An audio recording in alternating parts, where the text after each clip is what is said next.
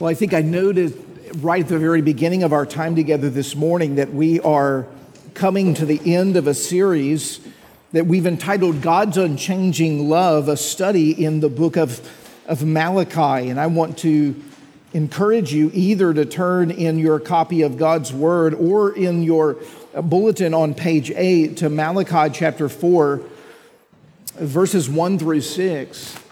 You can't say this every time that you come to an end of a series, but we're not only coming to the end of a series, we're not only coming to the end of a book of the Bible, but we're coming to the end of the Old Testament today. These are the very final words which are spoken through the prophet Malachi until the beginning of the New Testament in the book of Matthew. I know in your Bible it's just, turn one page over and you're into the Gospel of Matthew, but there were, as the scholars have noted, 400 years of silence after the close of the book of Malachi before the advent of the Lord Jesus Christ, which we'll be celebrating here very soon at Cornerstone before the beginning of the book of Matthew. And so in some sense, you're hearing in these 6 verses of Malachi chapter 4 something of a summary of the whole of the emphasis of the Old Testament. As you would anticipate, God as a perfect author, one who knows exactly what it is that we need to hear, he comes to the very end of the Old Testament and he shares with us today from Malachi 4, 1 through 6, the importance of knowing and being reminded of the promises of God's Word, His call on our life through His commands and statutes, and he prepares us for the coming of the Lord Jesus Christ by grace. All of these things he teaches us and much more as he embarks on these final words in the book of Malachi and the book of the whole of the Old Testament. So with that in mind, let's approach now these words, Malachi chapter 4, picking up the reading in verse 1. This is God's word. For behold, the day is coming, burning like an oven, when all the arrogant and all evildoers will be stubble. The day that is coming shall set them ablaze, says the Lord of hosts, so that it will leave them neither root nor branch. But for you who fear my name, the Son of Righteousness shall rise with healing in its wings. You shall go out leaping like calves from the stall, and you shall tread down the wicked, for they will be ashes under the soles of your feet on the day when I act, says the Lord of hosts. Remember the law of my servant Moses, the statutes and rules that I commanded him at Horeb for all of Israel. And behold, I will send you Elijah, the prophet, before the great and awesome day of the Lord comes. And he will turn the hearts of the fathers to their children, and the hearts of the children to their fathers, lest I come and strike the land with a decree of utter destruction.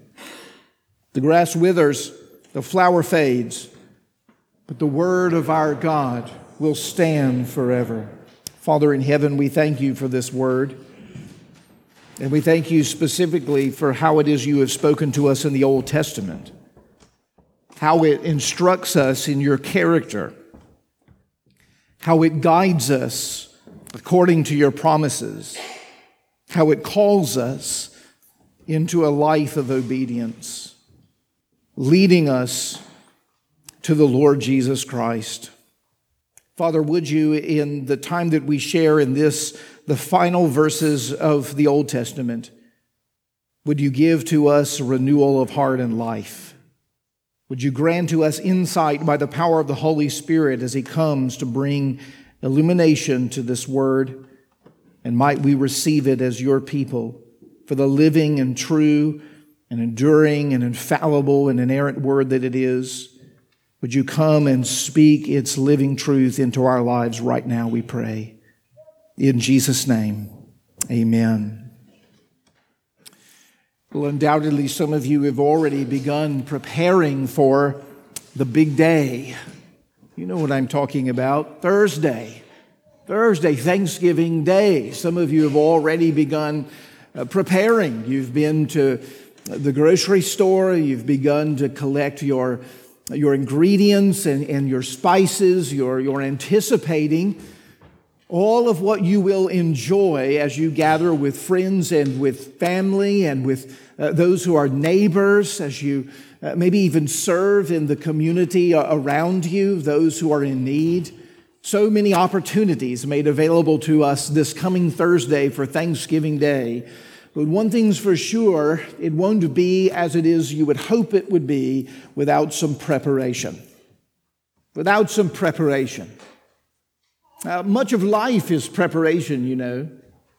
I like to make it a discipline to go and visit the groom just before he commits his vows on his wedding day. I love to go and speak to him within those 30 minutes before the ceremony and ask him, are you ready? Are you ready for what it is that you're about to do? And I love to hear the different responses that come out of grooms' mouths at that point. There's some of them who will say, I think so. And you can see something of a bit of a sweat on their brow. I actually like that answer. I like that answer because of its realism. Who is confident or sure of these things of which we enter into called marriage? Who can be so confident as to say, I am definitely ready? Well, a few grooms out there will say that. Those are the ones I'm worried about. For they have no idea what it is that they're getting into. We all have preparations. We have work projects. We have job interviews. We have exams and tests. We have all kinds of need for preparation. And in all the preparations of life, I wonder if you have been preparing as the close of the New Testament encourages us today, to prepare for eternity, to prepare for the coming day of the Lord. Euripides, that great Greek playwright, said in one of his plays, time will reveal everything. It is a babbler. It will speak even when not asked. My dad sometimes would come to me, and I think with one of those wry grins just sort of poking at me. You know, whether it be a sermon, someone will tell me, are you ready for the sermon? And I'll say, well, time will tell. Time will tell. He would say that all the time. Are you ready for such and such? Oh, yeah. Well, time will tell. It will reveal everything. It is a babbler. It will speak whether it is asked or not. It's really what Malachi is telling us today.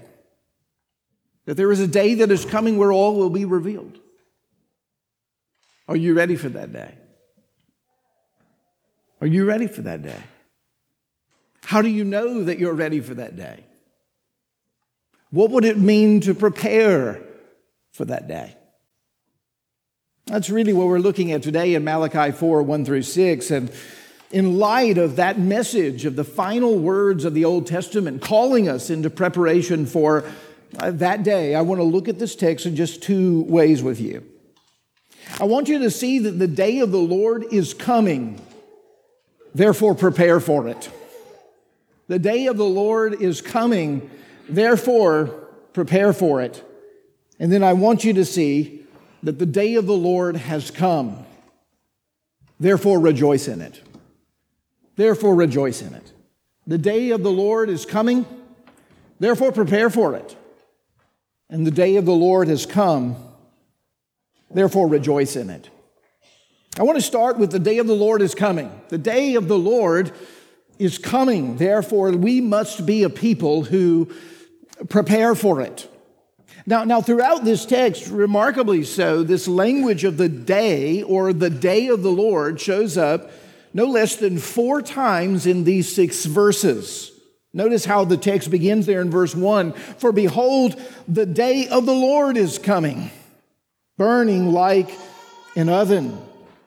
And then later in that same verse, the day that is coming, that is the day of the Lord, shall set them ablaze. Verse 3, you shall tread down the wicked on the day when I act, says the Lord of hosts. And verse 5, behold, I will send you Elijah the prophet before the great and awesome day of the Lord comes. 4 references in In 6 verses, it's almost like Malachi's trying to get across a point. He's clearly trying to tell us something. He wants us to have in mind the day of the Lord. But of course, it's not just Malachi, it's the whole of the Old Testament, and especially all of the prophetic literature. Throughout all of the prophetic literature, we see this theme of the day of the Lord heavily emphasized. Joel 1:15 says, "Alas, the day of the Lord is near." Amos 5:18 says, "Woe to you who desire the day of the Lord." Zechariah 3:10, "On that day there shall be a fountain open for the house of David and the inhabitants of Jerusalem." Jeremiah 46:10, "The day of the Lord comes with a vengeance." Zephaniah 1:14, the day of the Lord is near. The sound of the day of the Lord is bitter." Ezekiel 13:5, "You have not gone up to the breaches or built a wall for Israel, that it might stand in the day of the Lord." Isaiah 4:2, "In that day the branch of the Lord shall be beautiful and glorious." This is just a small representative sampling of literally scores and scores of texts throughout the prophetic literature speaking of the theme of what Malachi calls here the great and awesome day of the Lord. Now, the frequency and the vividness by which the prophets speak of the day of the Lord is meant to underscore its importance. It is critical, according to the prophetic literature. It is absolutely urgent for God's people to be anticipating and thus preparing for the coming day of the Lord. And if that is true, we must ask the question, what is the day of the Lord? What is the day of the Lord? Well, toward an answer to that question, I want you to observe something very curiously here in Malachi's prophecy, but also in those quotations which I gave you, that small sampling of text from the prophets. I want you to observe very curiously about the way the day of the Lord is described. Did you notice when I was reading those texts just a moment ago that sometimes the day of the Lord was spoken in hopeful, exuberant, and joyful terms? Did you notice that? It was described, for instance, as the day of the Lord is when the branch of the Lord shall be beautiful and glorious. It's when a fountain shall be opened for the house of David and Jerusalem. Or in our own text, it's a day when the Son of Righteousness will rise with healing in its wings. At other times, you might have noticed in those same texts that the day of the Lord was spoken of with terror and with dread. It is a day of vengeance, according to Jeremiah 46:10. A day that we would fear. Woe is he who desires the day of the Lord. That the sound of the day of the Lord is bitter. Now, how can we say that the day of the Lord is a day that is full of hope and at the same time full of dread and terror? How is this possible? You'll remember in June 6th of 1944, what we have come to know as D-Day, the Allied invasion of Europe took place, and that it would be 36 days later, on May 8th, 1945, where we would receive the unconditional surrender of Nazi Germany, what we now refer to as VE Day, or Victory in Europe Day. By everyone's estimation, when they look at that moment in history of the courageous acts of more than 150,000 soldiers who entered into those beaches, American, Britain, and Canadian soldiers, from a historical standpoint, it's quite clear that it was impossible to imagine that VE Day would ever happen without D-Day. And as we look back on D-Day, this great military achievement, it was, of course, a day full of terror, a day of tremendous dread, which would give birth to a day of tremendous hope and tremendous victory. The day of the Lord is not unlike this. The day of the Lord is not unlike this. For the day of the Lord refers to the time of the Messiah's coming, when the Lord of hosts will bring ultimate judgment and simultaneously bring ultimate restoration to the world. And how you experience that day depends on who you are. It depends on who you are. It depends on with whom you're aligned. Notice in Malachi chapter 4, verse 1, we're told that these evildoers, these who are arrogant on the day of the Lord, will burn as like an oven. That's what it will feel like for them. They will be set ablaze, according to the prophet Malachi, and nothing of them will remain. Notice no root, no future hope of growth, nor branch, any of the fruitfulness of their existence. All will be left, according to Malachi 4:3, is the ash that God's people will tread on underneath their feet. And yet that same day, for those who fear the name of the Lord, Malachi 4:2, it is for them the dawning of a brand new day. It is to them a sun rising in the east, a sun that is marked by righteousness, a sun that as it rises brings with it healing in its wings. What is the defeat of evildoers and the arrogant of the world is to the righteous, those who fear the name of the Lord, the dawning of our everlasting hope, the world that we've longed for, with the Savior in whom we've hoped in. Malachi knows his ancient Near East well. He's living there. He knows that in the cultures in which he is inhabited, there was iconography that pictured the sun regularly with wings. That not just a fanciful image, you understand, not just a cartoonish kind of display, but an attempt to picture a phenomenon that you and I experience when we see a glorious sunrise when we're on the beach. I have a particular memory at 16 years of age, sneaking out of the condo that we were in with a book in hand and my book light long before the dawn to go down to the beach, to sit there and read and to watch the sun rise. And I remember it. I remember the coolness. I remember the sound of the crashing waves, and I remember the first peak of the light of the dawn. And I remember watching the sun rise, so to speak, out of the ocean.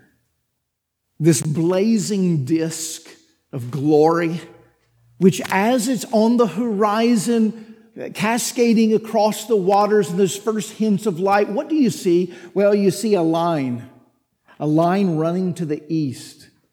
It's bright and glorious, and a line running to the west that's bright and glorious, a line that runs in both directions that if you look closely looks like the blazing disk has some wings. It looks as if what makes the sun rise is its wings, these rays of glory that chase the darkness away. That's the day of the Lord for the righteous. That's the day of the Lord for those who fear the name of the Lord. He says this day will be the day where ultimate healing will come, where all of the sorrows and pains and sadnesses of this life will be no more, where righteousness will rule and will reign, where no battle with sin will be had, no need for confession or repentance. We will be perfect even as our Savior is perfect Indeed, we will see him even as he is. And we will experience, according to Malachi, an exuberant joy. Notice the imagery there. We will leap like calves out of the stall.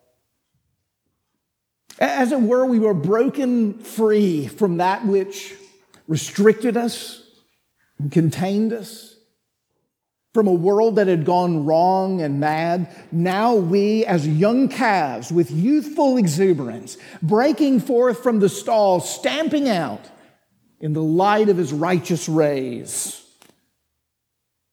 Now, this is the hope of the Christian, you see. This is what it means to live by the light of eternity, as the Puritans would put it.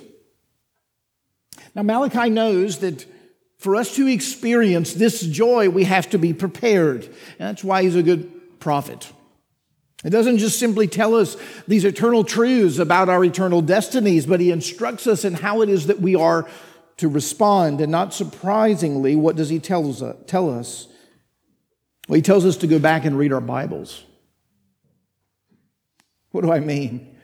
Well, in Malachi's day, the Israelites didn't speak, of the Old Testament, did they? That wasn't language that it's not old if you're in it. It's not the Old Testament. That's not how they would have viewed it. Instead, they spoke of the law and the prophets. That's how they spoke of the Old Testament. And Malachi does the same thing here. He says there in verse 4, here's how I want you to prepare for the day of the Lord. Remember my servant Moses, and his law and his statutes, and all that I commanded him at Horeb, which is another word for Sinai. All that I commanded him at Mount Sinai for all of Israel. I want you to go back and I want you to remember, here's how to prepare for the day of the Lord. I want you to remember that I brought you out of Egypt. You were slaves. And I led you out with a righteous right hand. And I brought you through the wilderness with signs and wonders to Mount Sinai. And as I did, I took Moses, your representative, up on the mountain for 40 days. And as he was there, he received from me the laws and the statutes and the rules which you will follow even unto this day. Go back and remember the story. Go back and lay hold of the promises. Go back and hear afresh the commands of which I have called you, that you would be a people who believe and obey, that you would follow from the words that I have given to you. He says, I want you to go back and remember Moses. I want you to go back. Get this. At the very final words of the Old Testament, I want you to go back. I want you to start over. I want you to go back to the beginning pages of this whole book, and I want you to reread it and meditate on it and reflect on it. I want you to go deep into its laws and statutes and commands. I want you to peer into the mystery of all of those sacrifices which I have given to you, for in them is preparation for the day of the Lord. But I don't want you to stop with the law. I want you to go on and read the prophets. Now, why should we read the prophets? Because the prophets, well, they correct us. They rebuke us. They don't just tell us the way to go. They tell us how to recover when we've lost our way. And much of the Old Testament is a recovery of losing your way. Now, much of all of what we actually see in the Scriptures with regards to the people of Israel is losing their way and regaining it again by God's grace. That's undoubtedly part of the reason why he mentions even Elijah here. Moses and Elijah. Elijah, a representative prophet in the Old Testament, a prophet like no other prophet, a prophet who in many ways paced the same path as Moses himself.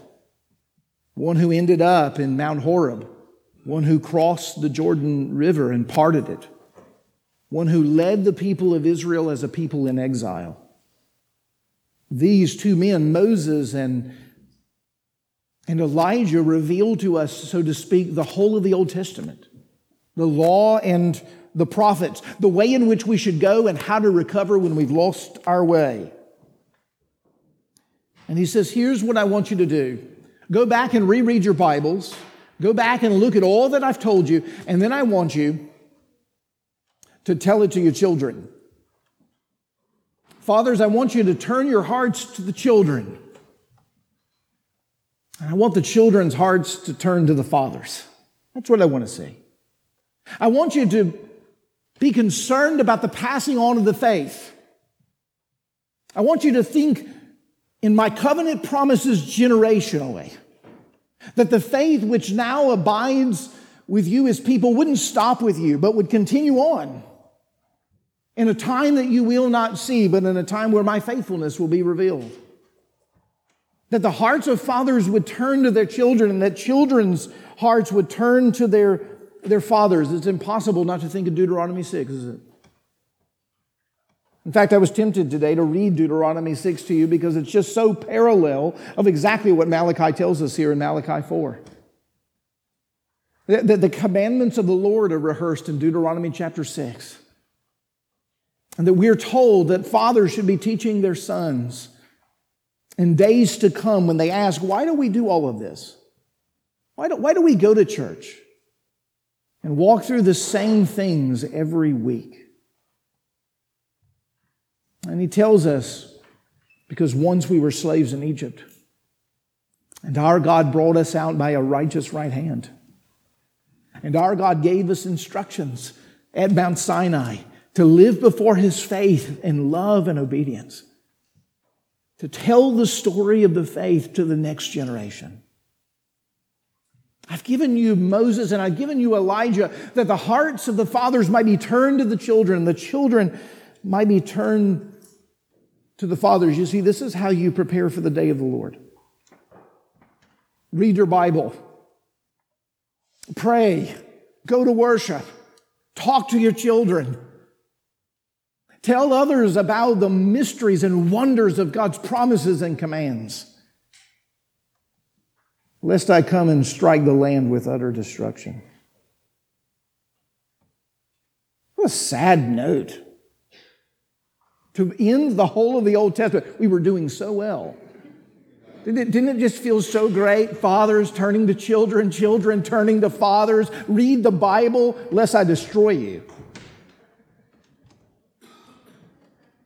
Interestingly, the language there at the end of Malachi chapter 4 is the same language that's used in Joshua to describe what the people of Israel would do to the Canaanites. Utterly destroy them. Where no vestige is left. It's the language of the day of the Lord of those who don't believe in the Lord. No fruit, no branch, no root will be left. Everything will be destroyed. Do you know the people in whom Malachi is actually prophesying to? It'll be several hundred years before they fully see it, but the temple of which they are currently in will be utterly destroyed. And the Jews of that generation will ultimately be exiled yet again.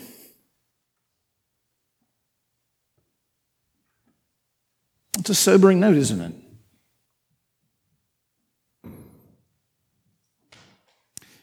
This is the coming of the day of the Lord. Are you prepared for it? But there's so much more in this text, isn't there? You see, the day of the Lord has come.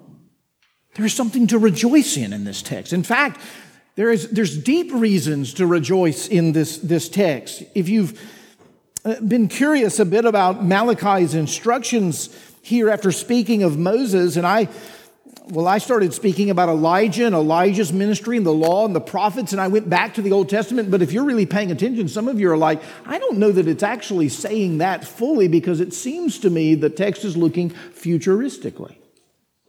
Indeed it is. Notice, remember assumes that you got to go back. But in verse 5, he says, behold, I will send you, Elijah. I will send you, Elijah. I'm not just talking about going and reading the law and the prophets. Yes, that's it. But I'm going to send Elijah to you. Now, if you remember Elijah, he didn't die like the rest of us. He went up in a whirlwind, a fiery chariot. What a way to go. Could it have been here that the people, in Malachi's day, as they heard that Elijah's coming, they would have been like, this is going to be amazing. I mean, I bet he's going to come in the way that he went. We're going to see this chariot of fire. He's going to come back from heaven. This is going to be remarkable. He's one of the very few people, one of two that we know of in the Old Testament, that don't die a normal death. In some ways, it would be understandable to go down that pathway, but no, Malachi doesn't mean that. As Malachi draws his prophecy, even from the Old Testament, to a close, he's actually not looking to a closing story. He's letting us know that that this is not the end. In fact, he leaves us looking for more. He tells us at the end of this story, I want you to be looking for Elijah.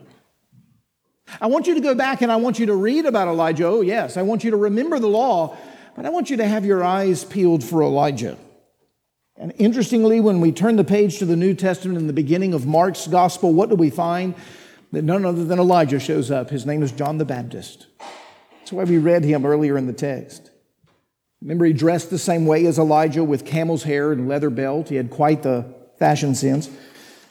A man who came with similar dietary and eating habits with locusts and wild honey. Sounds delicious. A man who came with a mission to turn the hearts of fathers to children. What was the message of John the Baptist? Well, it was a message of repentance. What does it mean to repent? Well, in the Greek, the word literally means to change one's mind, to turn, to about face, to do a 180. Look for Elijah, for when he comes, he's going to talk about turning fathers towards their children and turning children towards their fathers, living a life of covenant promises from one generation to another, following the Lord in repentance. That's what he's going to do. He's going to prepare for what? He's going to prepare you for the day of the Lord. The day of the Lord. The birth of Jesus. No one really saw that coming in quite that way, you see. The form of judgment that was coming in the day of the Lord was not really what anyone expected. For Jesus Christ came as a Savior. In his first coming, not to judge, but instead to be the one who would be judged. Jesus came as the fulfillment of all that Moses foretold and all that Elijah spoke of, which is why there on the Mount of Transfiguration, in Luke chapter 9, where Jesus takes Peter, James, and John in a place that feels a lot like Sinai, doesn't it? And Jesus shines before them like the dawning of a new day, like a sun of righteousness, with healing in his wings. And there on the mountain with him is none other than these two characters, Moses and Elijah. And remarkably, there in Luke chapter 9, you know what we're told? We're told fascinatingly that they're talking with one another. It's just fascinating to me. I don't know why I'm so fascinated by that, but I so want to be in on that conversation. And we are. We're actually told that Moses and Elijah, now these are men who knew something about leading God's people, leading them out of bondage and into freedom. Both men led the people of Israel in just that way. And we're told that Moses and Elijah are talking to Jesus about his departure. About his departure. What is not immediately accessible in the English text is that word departure is the word exodus. They're talking to him about his exodus. Jesus is talking to Moses and Elijah, people who know something about exoduses, about his exodus. That he has come to lead a greater exodus. How do you prepare for the day of the Lord? Go read Moses. And when you begin to turn the pages to the book of Matthew, you know what you see so wonderfully and beautifully is the pattern of a new lawgiver who's come. This Jesus of Nazareth who's going to go to Egypt, right, for protection, to escape Herod. And who's going to be brought out of Egypt through the waters of baptism. It sounds a lot like the Red Sea, actually. into a wilderness temptation where he's there for how long? 40 days, that's right, yeah. And he goes from that wilderness where? To a mountain. From where we get the Sermon on the Mount. And what does he talk about there? I can't remember. Oh, the law. The Ten Commandments. And Matthew is telling us this. There's a new Moses in town. A better Moses in town. Go back and read Moses, because if you read Moses and you follow Moses, you know what you'll learn? You'll learn about the one that I'm preparing for you, the Savior who is Jesus. For he comes as a better Moses. He comes as a better Elijah to lead a deeper exodus, not an exodus out of Egypt or an exodus that's out of Babylon. He's come to lead an exodus out of sin and death. And remarkably, on the day of his coming, the day of the Lord, he will indeed experience his own personal judgment day. That's why he comes. He will take on the charge of evildoers, his people, and he will be set ablaze and burned on the cross as if he was in an oven with the wrath of God towards our sin. He will experience his own terror and dread, his own D-Day, so to experience, in order that he might set in motion a V-Day for you and for me. He will experience his own dread and terror. My God, why have you forsaken me? That we might experience the victory.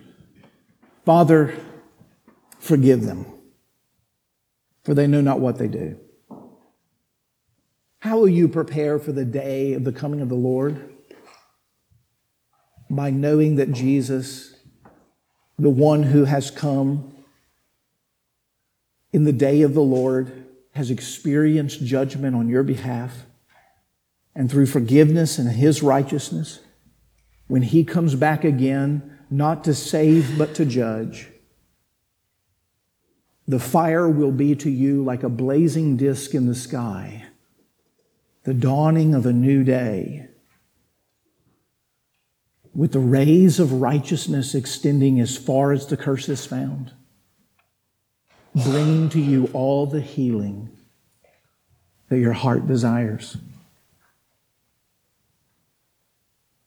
Prepare for the day of the Lord. Rejoice, for the day of the Lord has come. Father in heaven, would you prepare us even this Thanksgiving week with joy everlasting for the Savior who is Christ the Lord, who came in the day of the Lord and received the judgment for the people of the Lord.